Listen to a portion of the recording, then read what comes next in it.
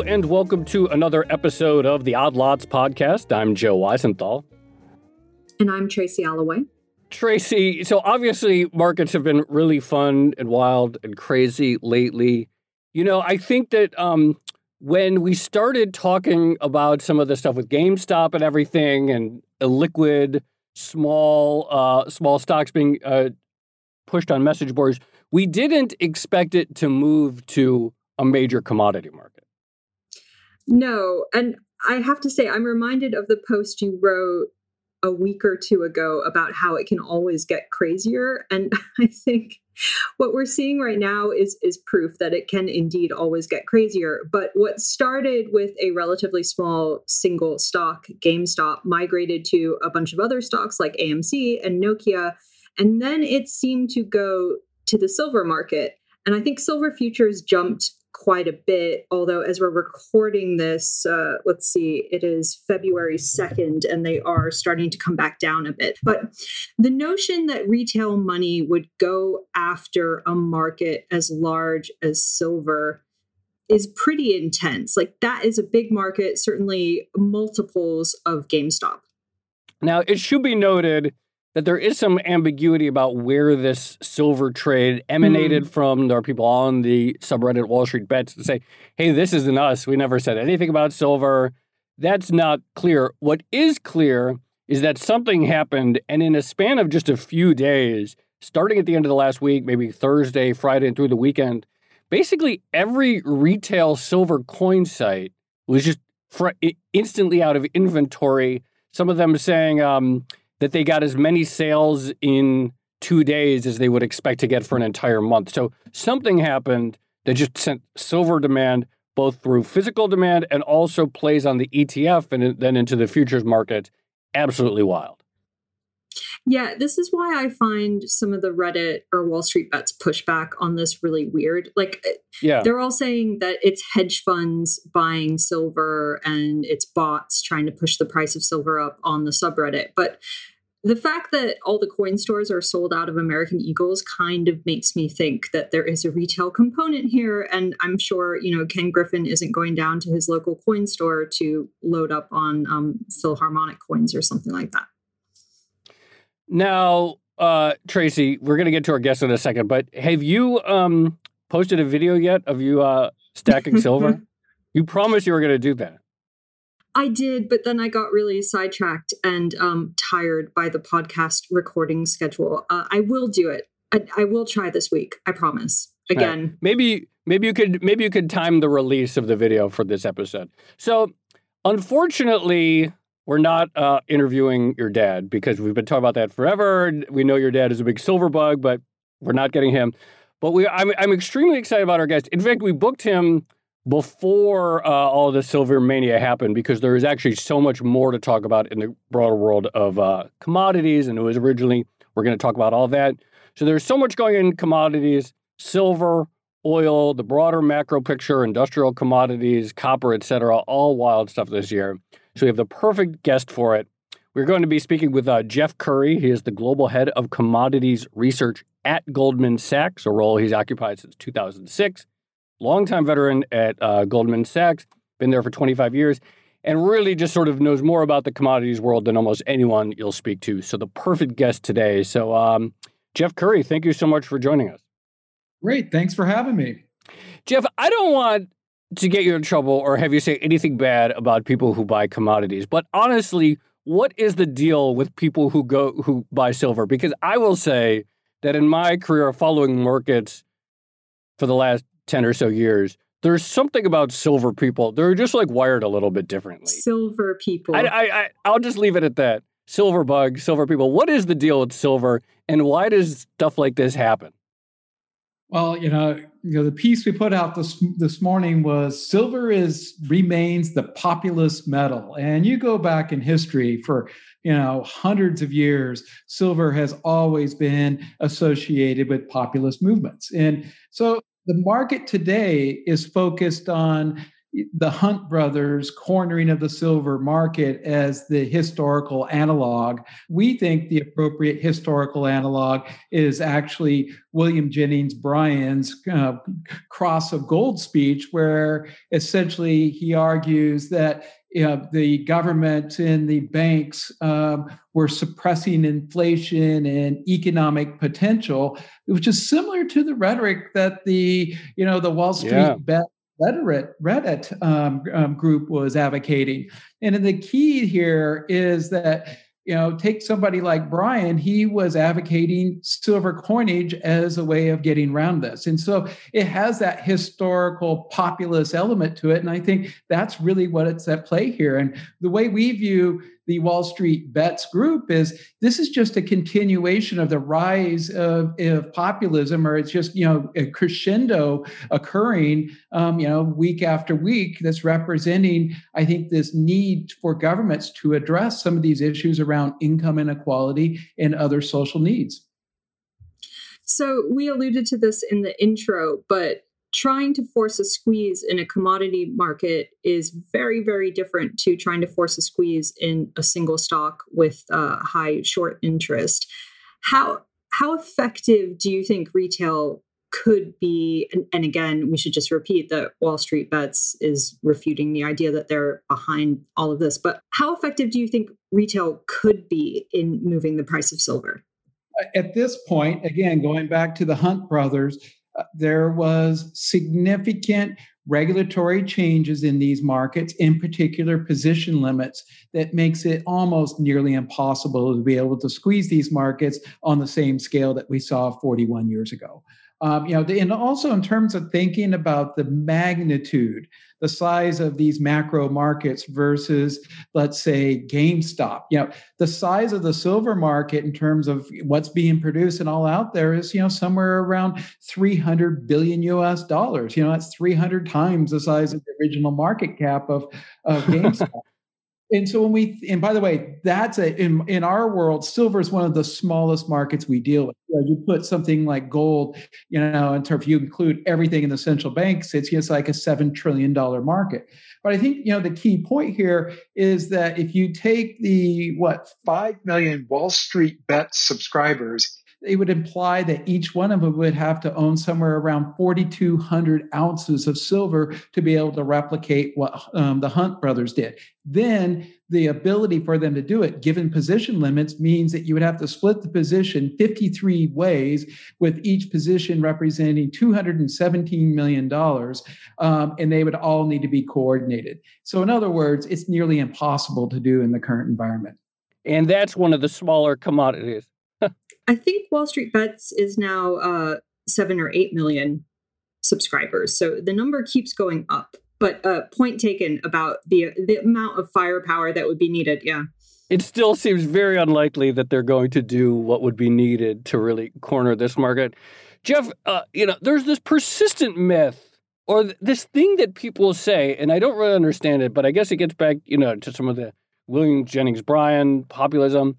There's this persistent myth out there that the Wall Street banks, and in particular JP Morgan, for some reason, and I've never understood why, what the story is, they're like, they're sitting on this huge naked short position, and if we just jack up the price of silver enough, they're going to have to cover, and then that's the way we're going to take down the bankers and get them back and all that stuff.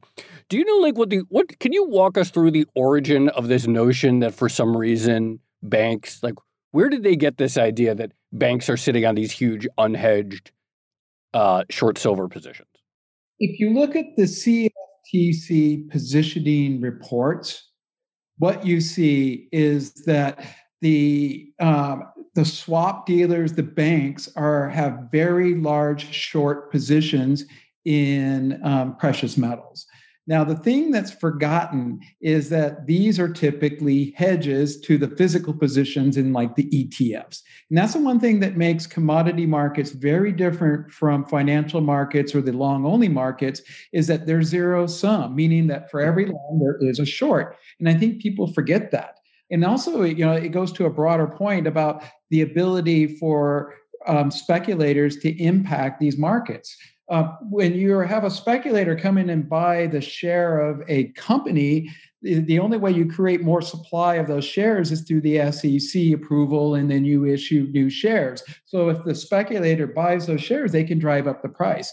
Now, when you think about a commodity market like, let's say, oil or something like that, where you have the every long there is a short, you're adding more longs means you're adding the short. Now, what separates silver and gold from all the other commodity markets is that ETF is physically backed.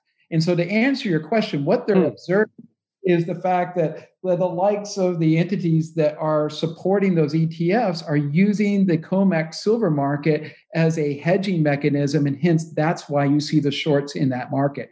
But I just want to quickly go to a point about the physical aspect of those ETFs, gold and silver. Please.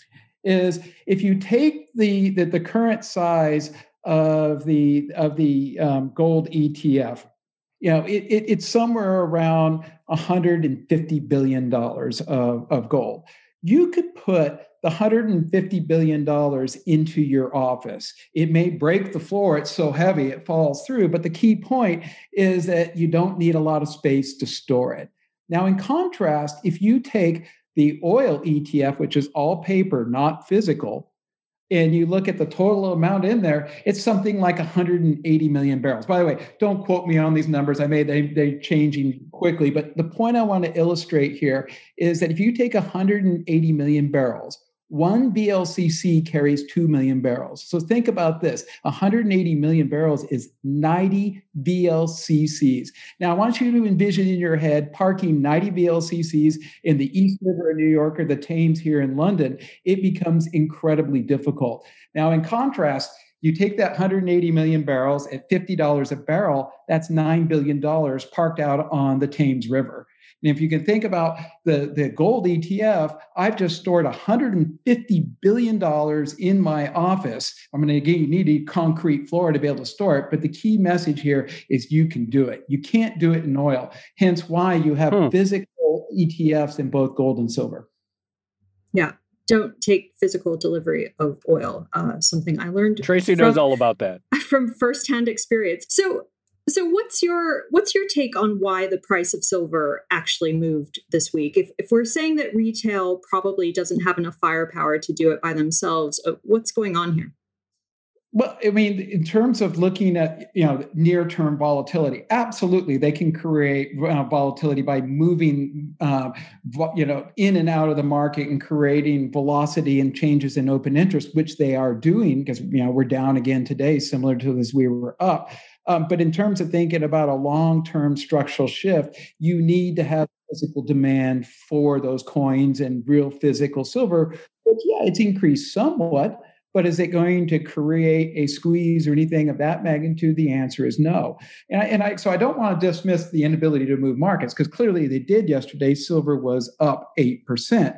But the question is, are they going to stay in this market and maintain those positions? That becomes a much more difficult task because the one thing about commodities that separates them from financial markets is not only are they long short, but also there's an expiration that they mean the financial market expires into the physical, which means at some point they have to roll these positions back out onto the financial market to avoid taking delivery, like our example with oil. And because of that need to roll, they prefer these financial instruments like the ETF, which is where most of the retail activity remains.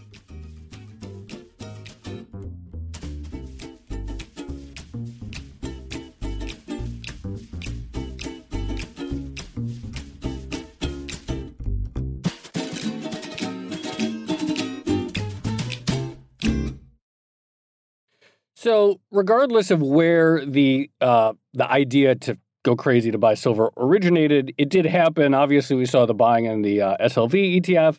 I mentioned that the coin dealers all had to put up signs saying we can't sell coins right now because we're out of inventory. As an analyst now that you've seen this happen in the silver market, how do you think about it going forward? Because maybe, this is going to die down and maybe silver in a week or 2 weeks will be back to where it was.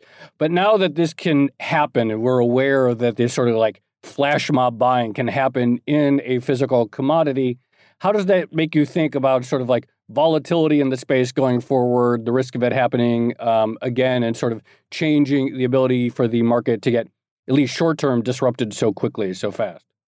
Across all these markets, the volatility has started to rise substantially. And this represents a significant departure from, let's say 2 to 3 years ago.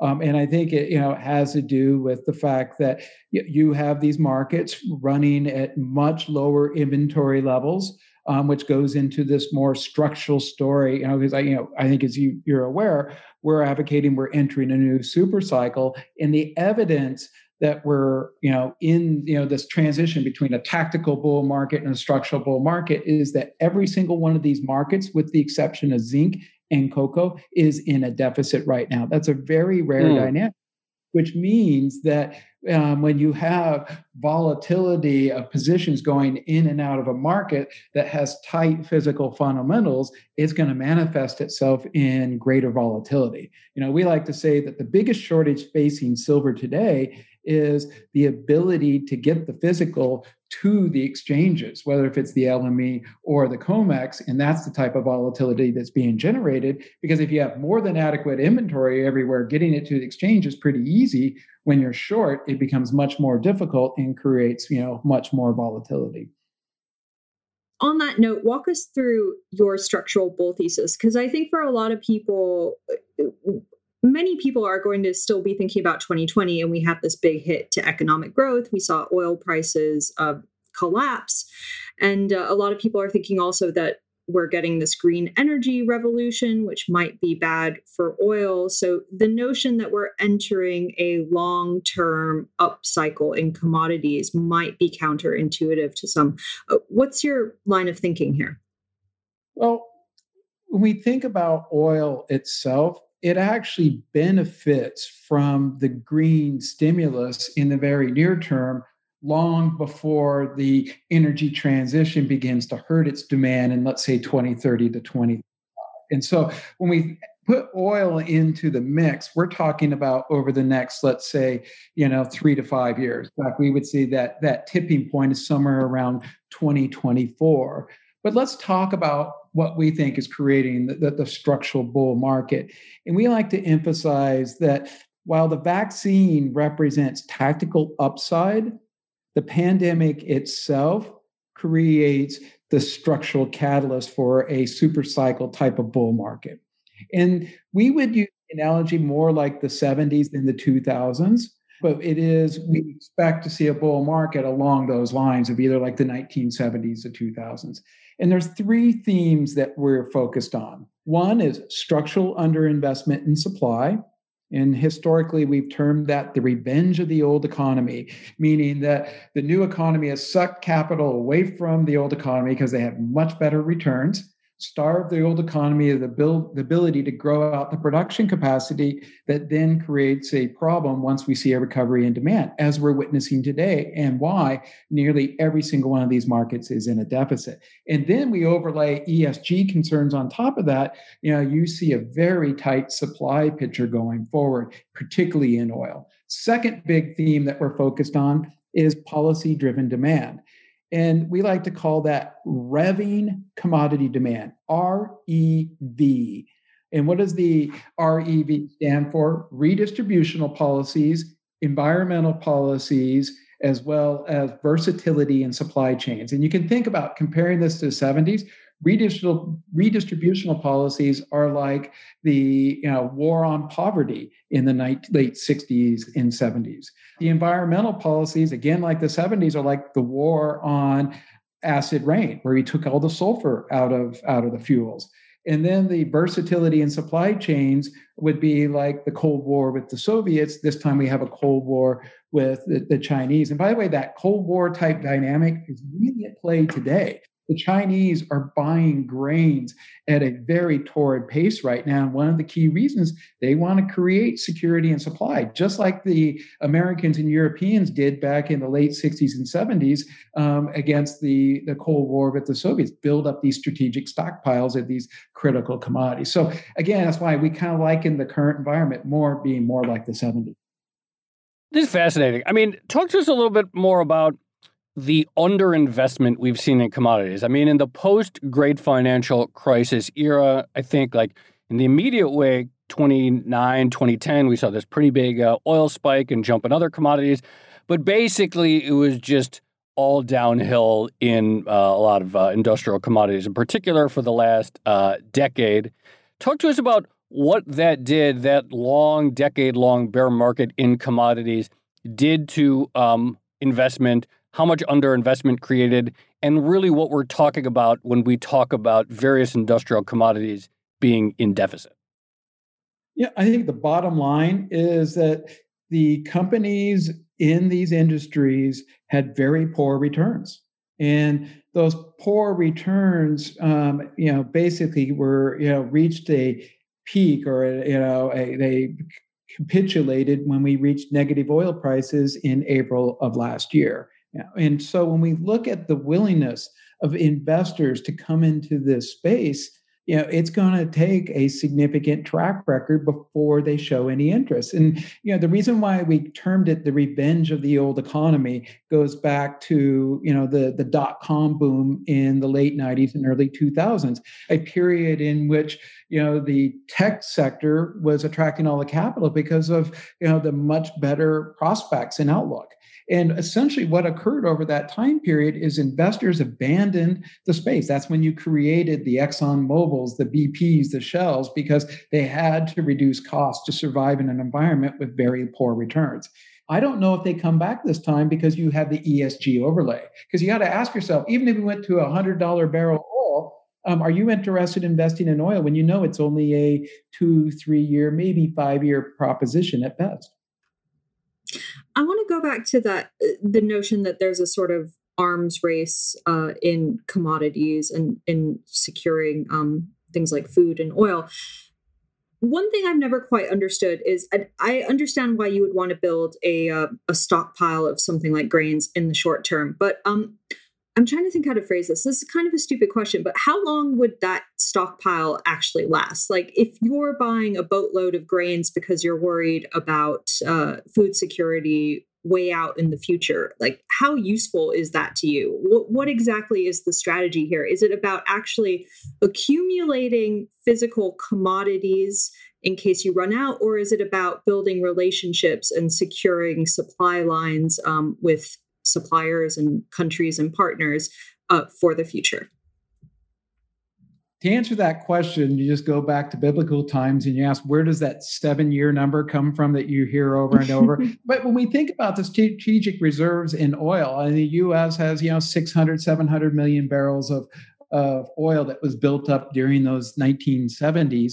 The oil lasts a lot longer, and they recycle it in and out, and they make sure that it is up to par in terms of being able to create products.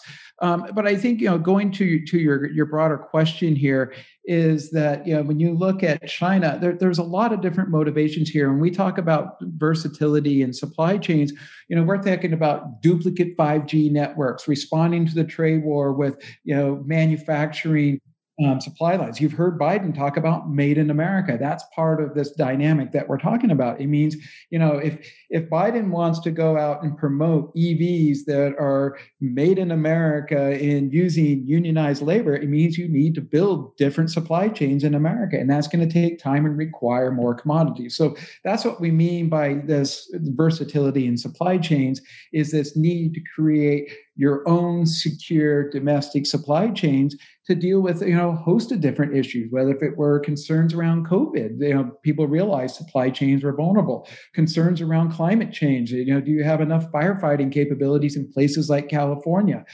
So I think you get the point here. Is it's a more of a broader type of comment here than it is specific like it was in the 1970s, but it's kind of that same dynamic. And when you look at CapEx, you look at global CapEx cycles, since the 1950s, we've seen two big CapEx cycles. One that started in the late 60s and ended somewhere around 79, 80. And then another one that started around 2001 and ended around 2011. And both of those corresponded to big bull markets in commodities, because commodities ultimately are a reflection of a CapEx cycle.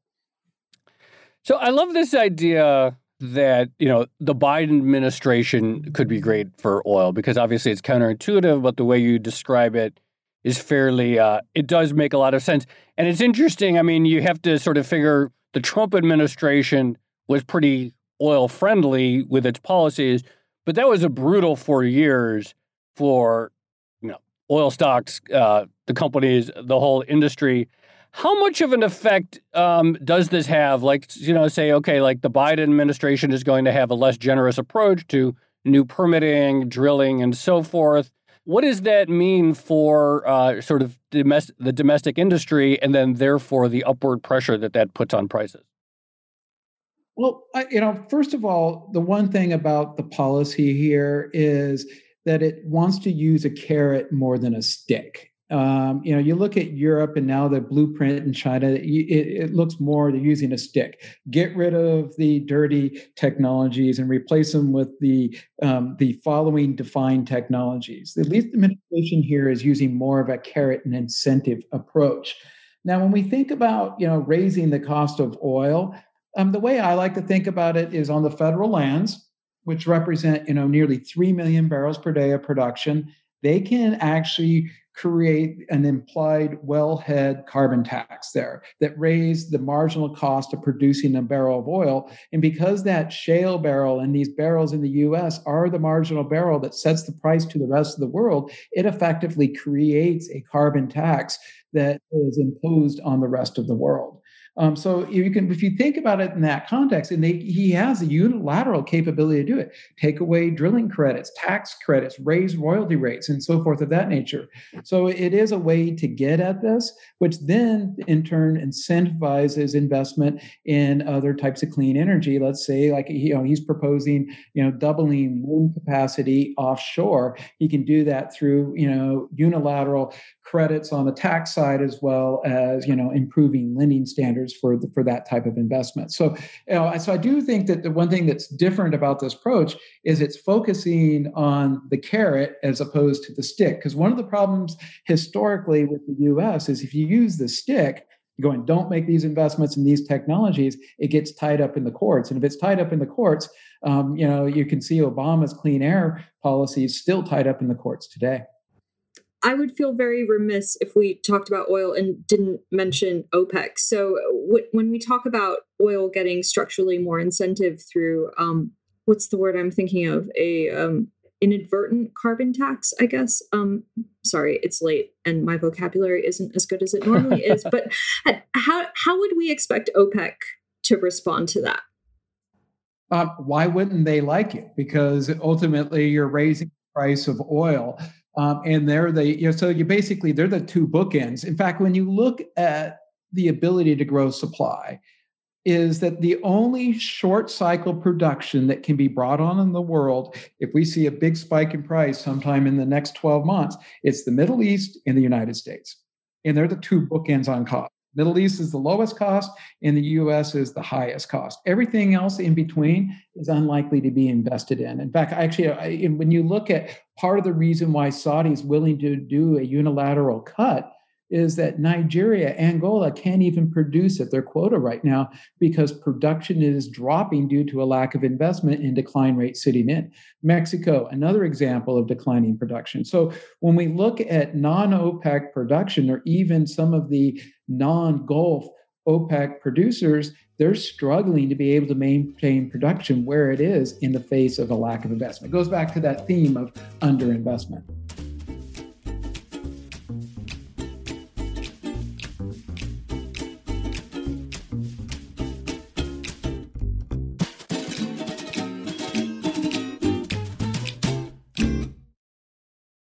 Another thing that you said in terms of like identifying the big pillars of the structural bull market in commodities, redistributionist policies. And it seems like the new administration is definitely going to, something in the air. More people are into it. The idea of actually redistributing wealth downward, giving more households buying power. And you liken that to the 70s. Talk to us a little bit more about how that plays into your broader thesis. Absolutely critical. And it's hard to distinguish between the redistributional policies and the environmental policies, because, to use a term from the UK, green leveling, using green capex to level income is, a policy initiative. So the two begin to blend in with one another. Now, in terms of thinking about how this differs from the previous 10 to 15 years, is following the financial crisis, policy was focused on financial stability. And as a result, it went into banks that systematically created a decline in interest rates, which mechanically raised equity valuations and created a wealth effect. So stimulus worked through the wealth channel. Who owns financial assets? The higher income households. Now, they have a very low marginal propensity to consume. You give them $1, they're going to save it. They only spend 3 cents on each dollar. In contrast, today, we look at most of the stimulus goes directly into the hands of the lower income households who have a marginal propensity to consume of 100%, meaning you give them $1, they'll consume 100 pennies of it, versus the higher income household that will consume 3. That is significant, because what that tells you is that going forward, and you already see it in the postcode level data in the US, is that you're seeing a mechanical upward shift in consumption. So that's point one. Point two is that the consumption is more commodity intensive. High income guy, he drives a Tesla, his house is well insulated, and he eats fish. The lower income guy drives a SUV with poor gas mileage, a poorly insulated house, and he most likely eats beef. The beef consumes 8 times more grain than the fish.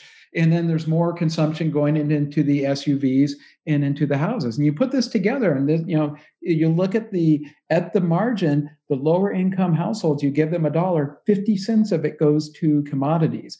In contrast, the lower income households, you give them $1, 35 cents of it goes to commodities. So not only do you get the upward shift in commodity or in overall consumption, it's more commodity intensive. And then one last point, you look at the correlation between these transfer payments and commodity prices going back to the 60s.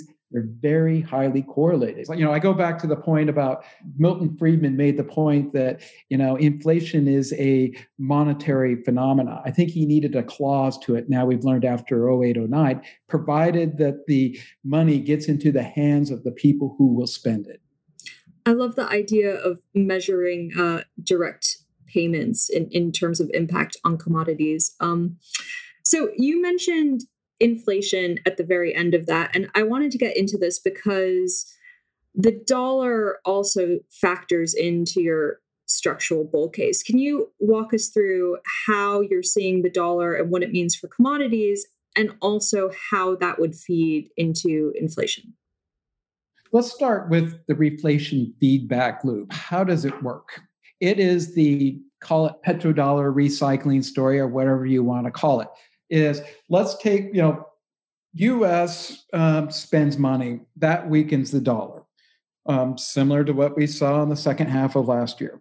A weaker dollar mechanically raises the cost of producing oil and commodities. Take copper in Chile. 40% of the cost of producing copper is denominated in local currency, like wages for the truck drivers. So a decline in the dollar and an increase in the Chilean peso just pushes up the dollar price of copper. So then we get to higher commodity prices. Higher commodity prices then in turn increase the terms of trade for those different countries, and they now start building global liquidity. Hence, even Saudi Arabia in the month of November and December saw a rise in their liquidity because prices got into that $55 range. And so the global liquidity then in turn gets lent out or creates more dollars, which does two things. Weakens the dollar further, increases the demand for commodities, and then you cycle back over again. So that's how you get that reflation feedback loop. But I want to go into tying this into kind of the bigger theme here and back to the redistributional policies. If we look at the current issues, the populism and so forth, I would argue they're mostly tied to this whole idea of income inequality. And I challenge you to take a picture and look at income inequality over the last 100 years.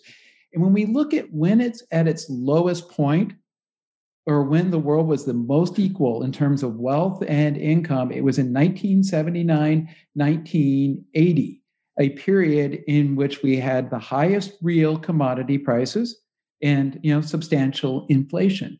And the reason why I bring this in with the discussion of the dollar is that you take July 14th, 2008, we reached peak oil prices of $147. It was also the weakest dollar ever observed, 1.61 against the euro, the exact same hour that oil spiked to those higher prices. So when you see that dynamic between commodity prices and the dollar, it really does feed on itself. But I go back to that whole point about redistribution. If the policy aim here is to try to solve income inequality over a longer period of time, you're probably going to end up with higher commodity prices as being call it a collateral damage of it, because ultimately you get more consumption. I really didn't expect this conversation to go there, but it's interesting because it's such a recurring theme on this podcast of conversations that Tracy and I have, which is, are we essentially at the end of the Volcker era? And so if you think about the early 80s and when the war on inflation really started to take off, there's monetary policy dominance and the sort of 40-year cycle, we always sort of come back to this in different ways of, is this the turn, or are we coming to the end of this idea? It's sort of really interesting to hear you put that in the commodity context. But when you say that, it makes a ton of sense. Yeah, I just like to emphasize that when you think about these dynamics, they're really, these longer terms that you're talking about, they're really political choices. And the political choice back in the late 1960s is very similar to the one we have today.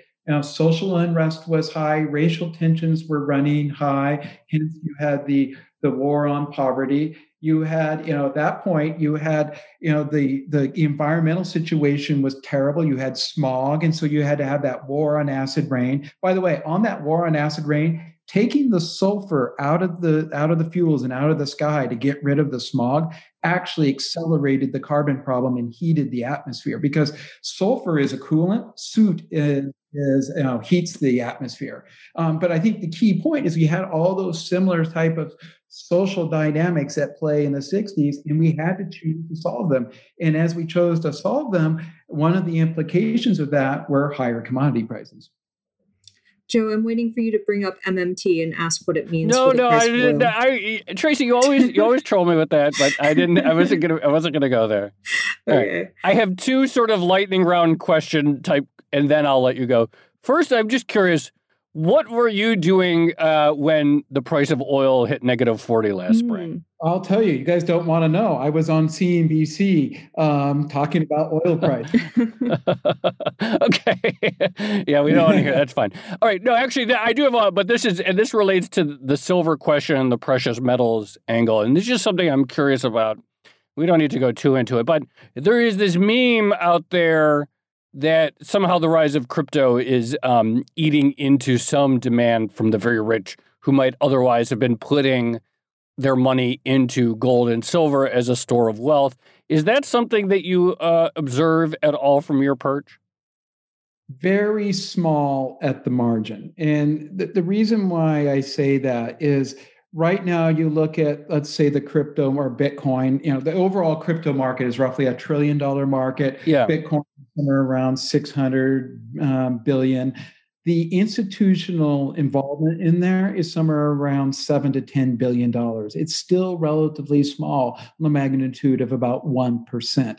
So what's left over are the speculative retail investors, and they behave in a very risk-on fashion. They're not treating Bitcoin and cryptocurrency as a defensive asset like gold. Instead, they're treating it like a turbocharged risk-on asset that trades very much like copper or iron ore, which trades off of positive growth news. And so at the current environment means, do I want to own crypto as a defensive asset? The answer is not really, no. And then there's also the inherent transparency issues. Do big institutional players and high net worth individuals want to own crypto given those issues?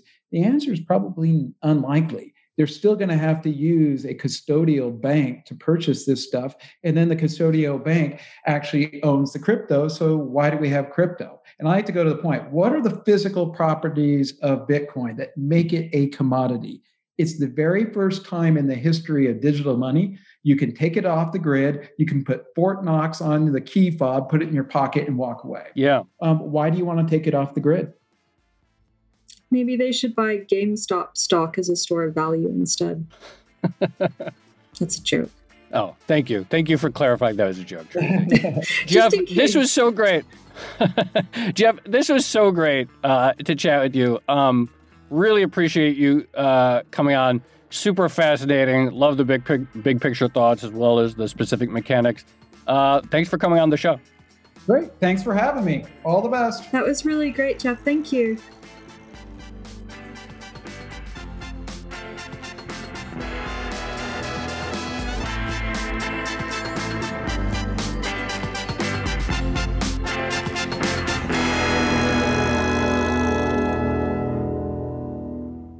Tracy, I really did not expect this conversation, as I mentioned, to sort of like fit in so well with some of our like other broader macro conversations.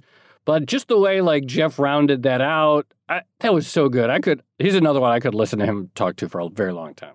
Yeah, for sure. And I got to say, his point about the redistributive effects of direct payments being different to quantitative easing, like we saw after the 2008 financial crisis, I thought that was really interesting and something that I hadn't considered before. The idea if you're putting money directly into people's pockets, they're probably going to go out and spend it on things that use a lot of commodities to come into being. That was interesting.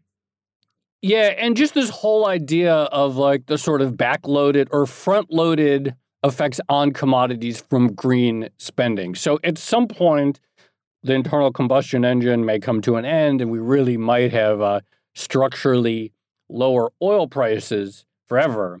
But in the meantime, that is a lot of CapEx spending right now on all kinds of things and more money in people's hands that then increases the demand. And then if you add on top of that, it's like, okay, well, like, who is going to invest in expanding oil supply when in the long term, oil demand really will collapse due to everyone having an electric vehicle? You could see how you could have the real makings of a sustained spike. It may not last forever, but you could see how you could have several years of extremely elevated prices. It makes a lot of sense. I think the thing that comes through really clear here is the idea that we're in a transition phase from some sort of old economy to some sort of new economy. So, call it whatever you want, like the baby boomer economy that was focused on returns and financial assets and didn't really care about things like the environment or fairness or equitable distribution of wealth. And then maybe the new economy starts to look a little bit different, tech heavy, very ESG focused, looking at fuzzy concepts like fairness and things like that. And the transition period is going to be volatile, to Jeff's point. Yeah. But you can see how it might throw up weird oddities like commodities prices, the oil price getting higher in the interim, even though the place we're eventually going to is a place where oil is used much, much less.